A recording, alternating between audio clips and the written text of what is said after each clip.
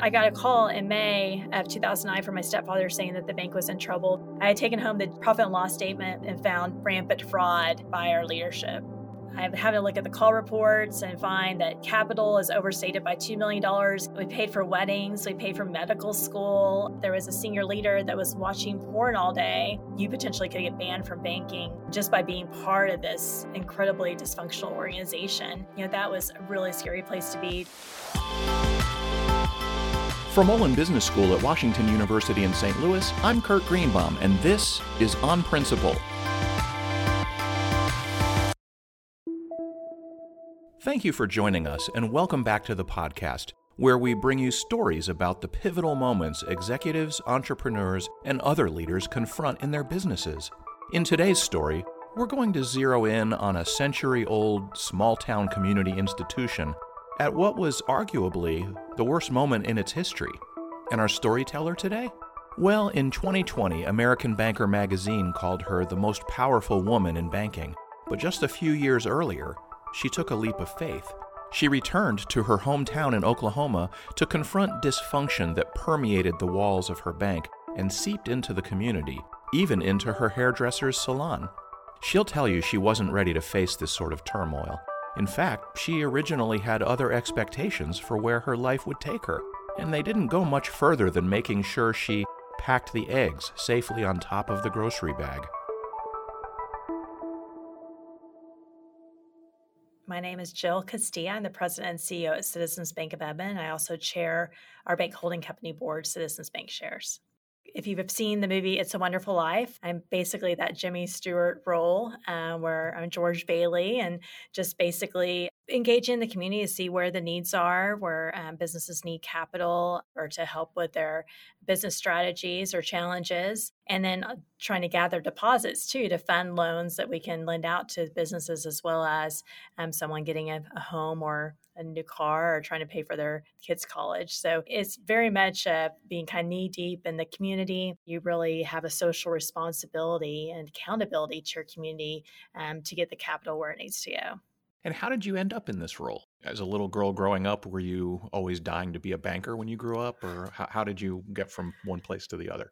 I grew up in rural Oklahoma and with a single dad, and his goal was just to get us through high school, my sister and I, and there really wasn't a lot of encouragement to go to college. I was working at the local grocery store carrying out groceries all during high school, and I was hoping to be a cashier someday. But I was really lucky. A lady I carried groceries out for was the chairwoman of the local bank board. Grew up with her grandkids my entire life, and she's the one that encouraged me to go to college and just to apply to the 2 state schools. And so I did without really support from my family in doing so, and got a really great scholarship offer from Oklahoma State University and has saved up enough money at the grocery store to pay for college. My major was chemical engineering. I was really strong in math and sciences, and so that's where I was kind of guided towards.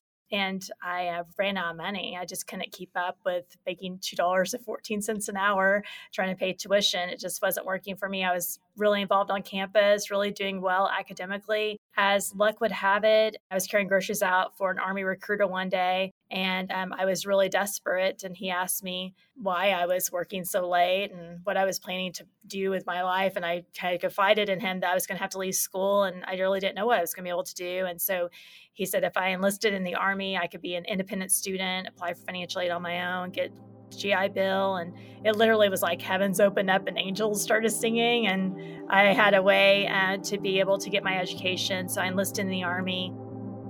Skipping ahead, Jill went from chemical engineering to finance as she bounced along her career path, with a 2-year detour into the Army before she finished her finance degree.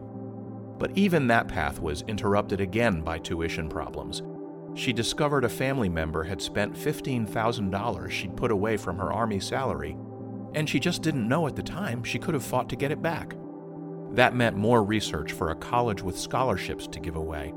Eventually, she got on track. She fell in love with finance, earning her undergraduate degree and a master's in economics, and then a rather meager job at her Oklahoma bank. So I came back to Citizens and worked in the bookkeeping department for minimum wage. And then Monster.com had just come out. And the Federal Reserve Bank of Kansas City was recruiting for a management development program analyst. And so I applied for that job. And that's really what set me off to be able to be part of banking. And I just felt just overwhelming call to be a community banker.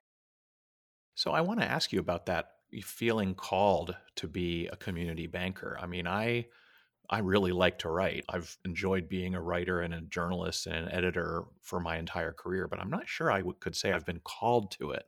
Can you talk about that? What is it that you felt? When I found community banking, each step felt so solid. No matter how turbulent things were around me, it just all seemed so easy. Not intellectually easy, I wouldn't say. I mean, it's still very challenging, and it's part of the thrill of it is that it's a dynamic, evolving, threatened industry and that is capable of doing so much good. Without that challenge, I wouldn't be prepared to do what I'm doing today or what I did 5 years ago. And so that's why I really feel like I'm uniquely equipped for this moment in time and this place and this business. Can you talk a little bit more about what an institution like Citizens Bank means in a community like Edmond, Oklahoma? Yeah, so Citizens Bank of Edmond started in 1901, and statehood of Oklahoma was in 1907. And so we started when it was just Indian territory. There were 4 banks on each of the corners in the downtown, and we're the only one that remains. So since 1901, this bank has just helped build this community. During this time, too, the banking environment exploded in Edmond, but Citizens really remained true to being that community steward and being inclusive to ensure that the least of us had the same access as those with the most, and a leader in our schools, ensuring that we had foundations to support our students and teachers, starting many of the nonprofits, organizing our first president, secured the land in which the University of Central Oklahoma is built upon, and that was our teachers' college in Oklahoma. Now there's 60-something banks in Edmond, Oklahoma. We have one location, and we are just beloved. So at this point, we need to talk about the timeline. And yes, for decades, Citizens Bank of Edmond was a beloved institution. In fact, have I mentioned that 4 generations of Jill's family have been involved in the bank's leadership, including Jill's stepfather, who was chairman of the board as we get back to our story in mid-2009. And by that point, Jill had spent 11 years supercharging her career, 9 at the Federal Reserve Bank in Kansas City, and the last 2 as Senior Vice President of Finance for a community bank in Grand Rapids, Minnesota. Then, the phone rang. I got a call in May of 2009 from my stepfather saying that the bank was in trouble. They had just been through an examination and that he really felt like they needed some help and asked if I would consider coming back to the bank. It was kind of a strange management situation. So he asked me to send my resume to the CEO and that they would get back to me on a job offer. I got the job offer and it was a 50% cut in pay. The title was assistant treasurer. I was like slashing every benefit that I had. But my husband was like, there's no way you're taking this. You're worth what you're paid. You should get paid more. So I said no. And my stepdad flew up to Minnesota, just said that he needed my help and he couldn't do anything about the financials, but that I could live with them and that he would give me a plane ticket to get to Oklahoma City and that they would let me use one of their cars. Why did he need you so badly? He was afraid that they were going to lose ownership of the bank. I don't think he thought the bank was going to fail, but that they would have to sell the bank or that he'd be pressured to sell the bank at a cost that would be devastating for the employee stock ownership program. They had all their management were in 3 different locations, and I'm sitting in downtown Edmond, and all 3 locations were within 2 blocks of each other, but the management was all separated and did not talk to one another. My emotional intelligence was not very high at this time, and so I don't know why I couldn't see this. My husband, his word of advice was, they're going to hate you there. And so, and these were people I all worked with 15 years before, and so I really thought I was returning to a family. I thought I was returning to people that would be working together to save this organization, and that I couldn't even process that there would be any ill feelings towards me. So you thought it was returning to family. What did it turn out to be? So I walked in and the president and CEO would not talk to me. I reported to him, but he would have no interactions with me. Even beloved friends completely avoided me. My office was a closet that had like one of those coded locks in it. And it was where they stored all the call reports. They thought that they were going to be fined. Whenever you get in trouble condition, you have to have examinations every 6 months. And we'd had an examination with the Federal Reserve. And the management felt strongly that the state banking commissioner would come in and waive off all the findings from the Fed. And just that politically would be situated to where the bank would, that these were just silly findings. We were taking it very seriously on the South Side. Now remember, at this point, Jill's there as a favor to her stepfather. She doesn't even really have a formal title, and she certainly doesn't have the ear of the bank's CEO. The Federal Reserve had declared Citizens Bank of Edmond in what's known as a troubled condition, requiring further examination every 6 months. And as Jill put it, the bank's leadership assumed they'd skate by with a few fines. But from her closet office, surrounded by piles of 300-page quarterly call reports, she's digging up some serious problems. Ironically, the only place the bank's reputation is suffering, however, is with banking regulators. Remember, Citizens Bank is a beloved institution in the community. No, it's Jill's reputation that's beginning to suffer, both inside and outside the bank. This is an environment in which I would be in a loan committee meeting and they would call me an idiot in the loan committee meeting. I mean, I never had experienced someplace where I would be lied to or things would be misrepresented. There was a senior leader that was watching porn all day, and I received the audit report from our IT, and I was told explicitly that I was picking on this officer, and I just needed to leave him alone, and that his wife was pregnant, and that's what men do, is that they look at porn all day and just kind of get over it. Within 30 days, I had taken home the profit and loss statement and found rampant fraud by our leadership. That was a really scary place to be, to get fingerprinted, to think that you potentially could get banned from banking just by being part of this incredibly dysfunctional organization. The potential for disaster at Citizens Bank of Edmond just continued to pile up. Jill found the bank's capital was overstated by $2 million. Auditors had rubber-stamped suspicious reports.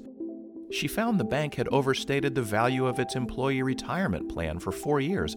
They had $10 million in loan losses.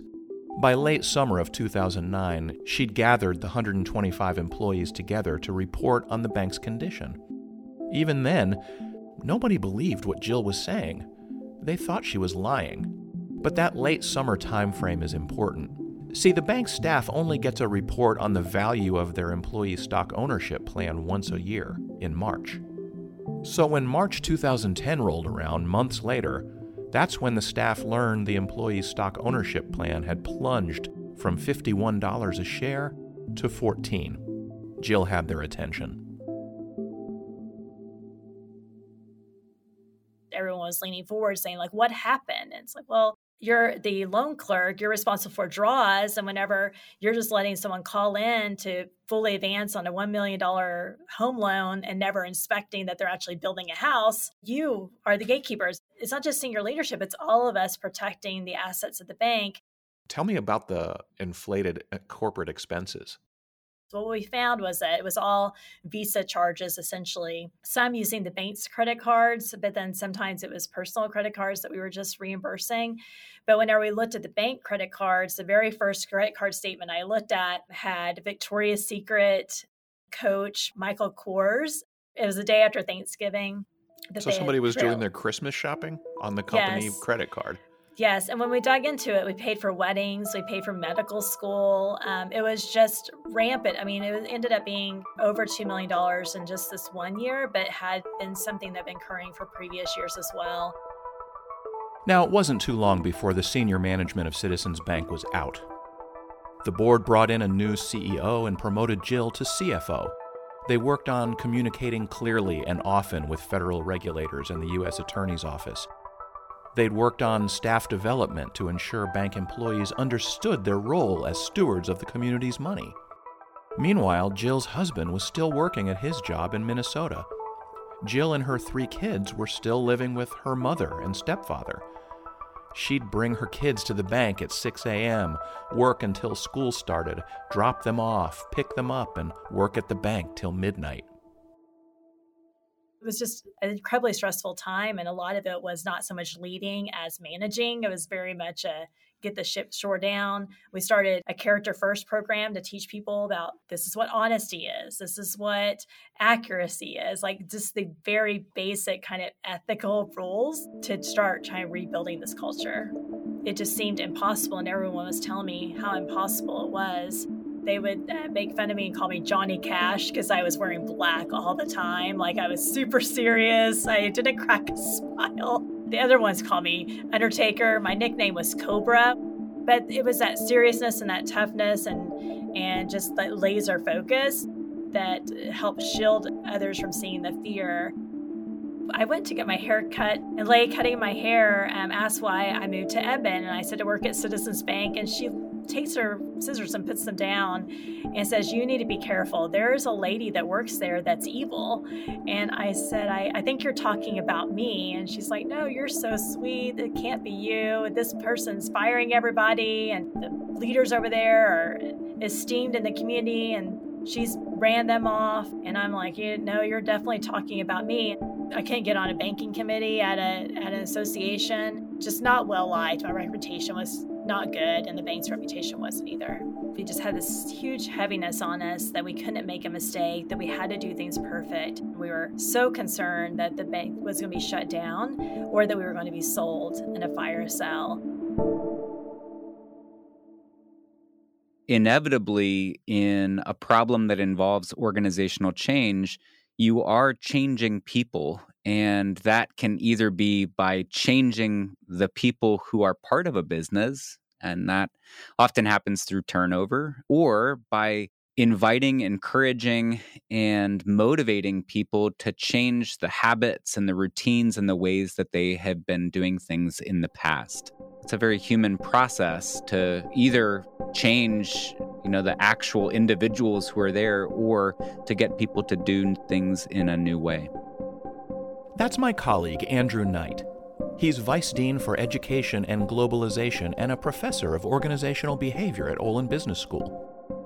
His research centers on how teams work together and collaborate, both in the real world and virtually, and his long list of published work has been cited thousands of times in the past 5 years.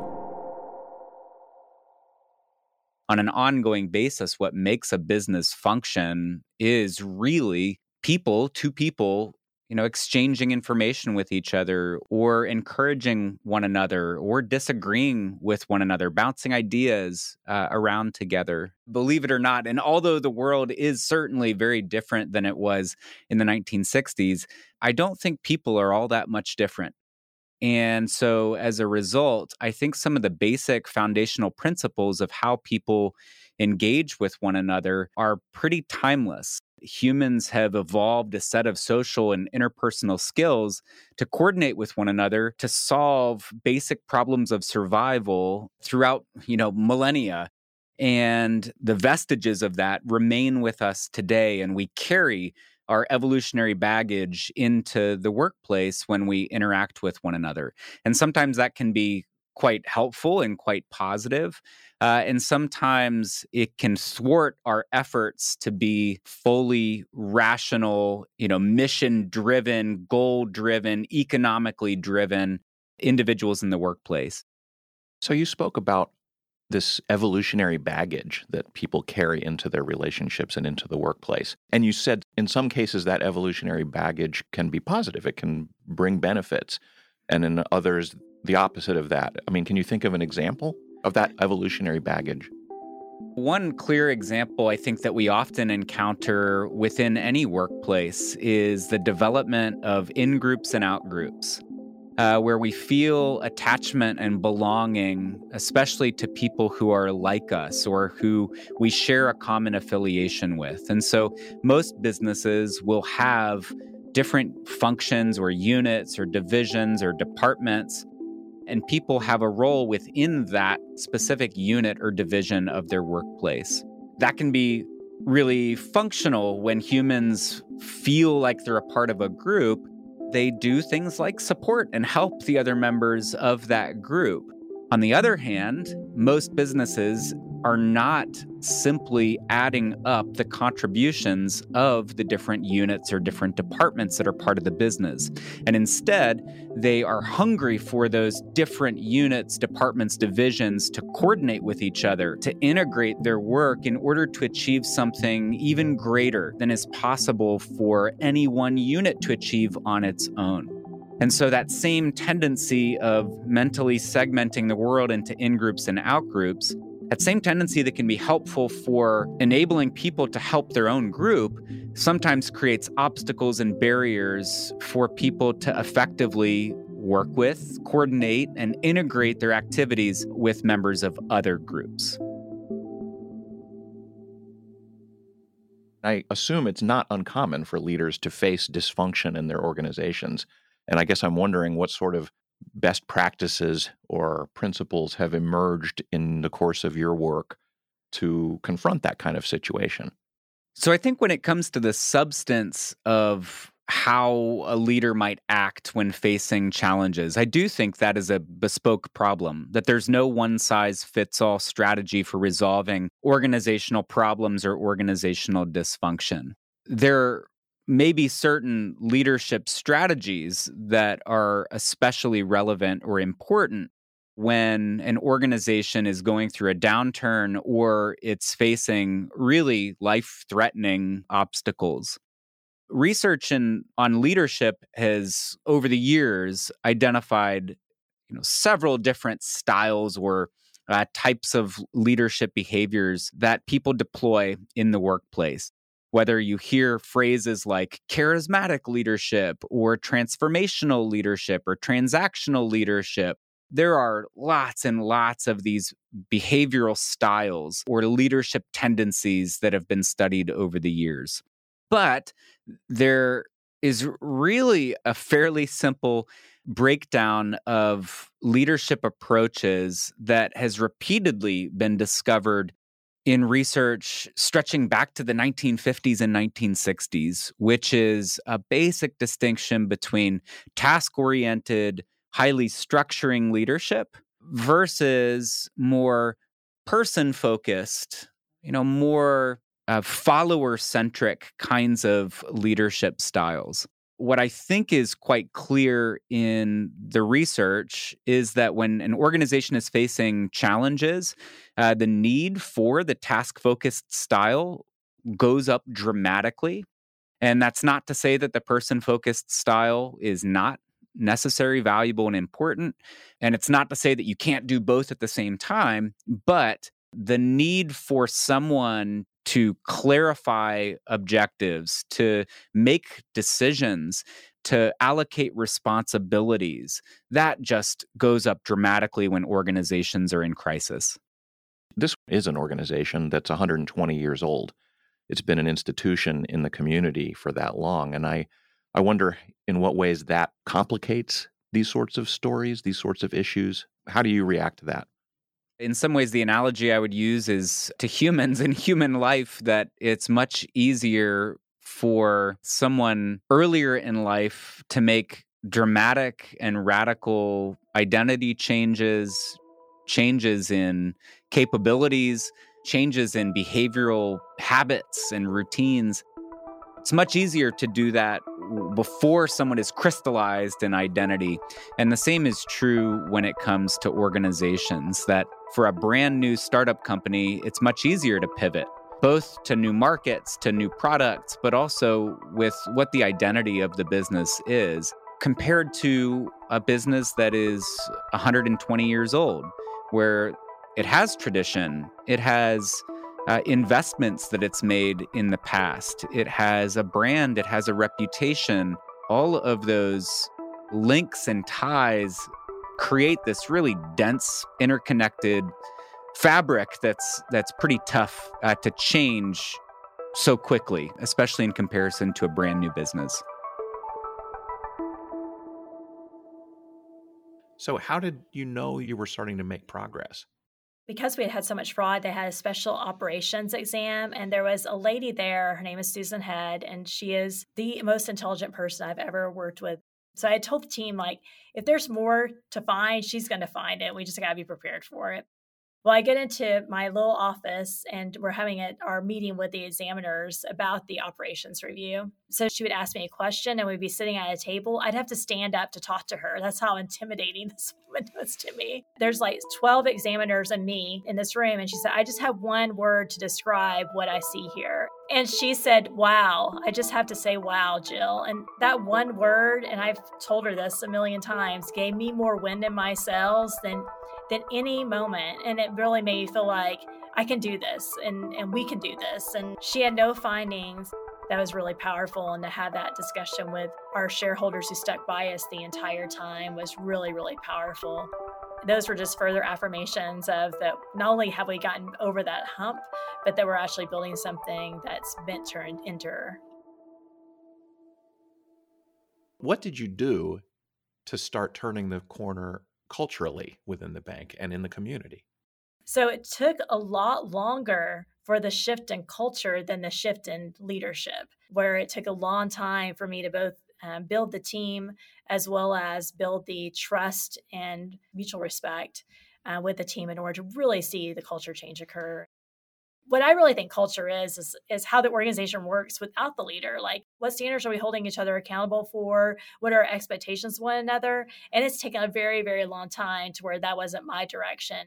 And now it's very common that someone will come to me and say, hey, this person isn't a great fit. We need to work on this. Or hey, this is an idea that we're going to explore, just making sure that you're not opposed to it, but we're going down this road. Or it's just a lot more collaborative too, versus it being me like forcing people to get in a room together and be collaborative. The other thing is we removed the walls in our bank. We consolidate all our branch locations to one location, and we literally eliminate every single office. There's no walls. And so just physically having that openness versus having this hierarchical where you could see someone's importance based upon the type of office they have, where we really were all at one level and you didn't see that anymore. That was a huge step for us and really just breaking down the walls, both culturally, but also physically. How about outside the bank? You didn't expect it to take longer outside to turn the corner culturally. It was almost immediate. My credibility came, the bank's credibility came.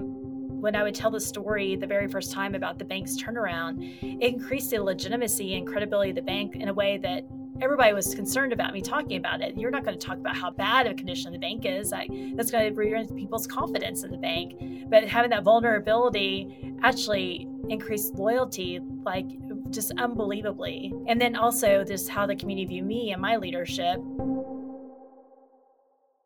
So it sounds like outside, because you were being a straight shooter with the community, because you had taken steps to put this long-time institution on good footing, because you were getting recognition for all this work by the banking industry, that was helping you turn the corner outside. But that just wasn't seeping inside the walls quite as quickly. Yes. And so like internally during the turnaround, I would give everyone my cell phone number and say, text me. We have this anonymous line. We got a lot of the fraud information from people using the anonymous line. And so it was very accessible to an excessive degree. I didn't really realize that that was anything unique. And so I started sharing my cell phone number to the world and saying, if you need anything, let me know, if I can help you, and engaging people in that way. And it was much more appreciated externally than internally, but it's now kind of caught up because the leadership that has come on board that have been attracted to the bank because of this external perception now have this expectation internally, this is what we're going to build and this is who we're going to be. That's really then made the culture take off in very fast fashion and really inspired by how we're perceived externally. Give me a sort of current day example of where you've come as a bank and as a leader since then. I hired a chief innovation officer earlier this year, Nate Stone, and Nate's got an MBA from MIT, combat wounded Army Ranger, an extraordinary man from the oil and gas industry. Well, on Nate's very first day, we get pitched a free digital banking platform because of the work that we've done in the community and fintech space, a partner wanting to work with us. We immediately, within the few days, get our team together and say, hey, this is the opportunity that we have available. What do you guys think? And man, they just started whiteboarding and saying, these are all the things that we could do. And so doing something like a digital bank, all of a sudden, do we take advantage of this opportunity? It's a huge resource suck, but this team runs to the opportunity.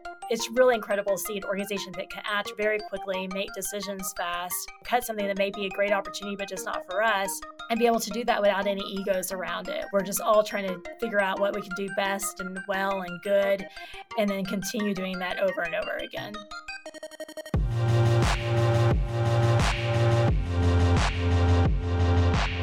And that's our episode of On Principle.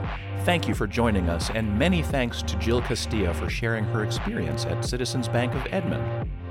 Thank you also to Andrew Knight for his perspective on managing conflict and organizational dysfunction. I'll link to more information about Jill, including some stories about the bank's turnaround and another interesting episode about her partnership with Shark Tank's Mark Cuban. You'll find those links in the show notes for today's episode. All that's on our website at onprinciplepodcast.com, where you can also hear past episodes of On Principle. You can also find On Principle in your favorite podcasting app, so I hope you'll subscribe and get updated when new episodes drop. If you have any comments, questions, or episode ideas, send an email to olinpodcast@wustl.edu. That's olinpodcast@wustl.edu. On Principle is a production of Olin Business School at Washington University in St. Louis and comes to you with creative assistance by Katie Wools, Kathy Myrick, and Judy Milanovitz. Special thanks to Ray Irving and his team at Olin's Center for Digital Education, including our audio engineer, Austin Allred. Jill Young-Miller is our fact checker. Sophia Pasentino manages our social media. Mike Martin Media edits our episodes with original music and sound design by Hayden Molinarolo. We have website support from Lexi O'Brien and Eric Bouchard. As Dean of WashU Olin Business School, Mark Taylor provides support for this podcast, which is the brainchild of Paula Cruz, Senior Associate Dean of Strategy and Marketing for the school. Once again, I'm Kurt Greenbaum, your host for On Principle. Thanks for listening.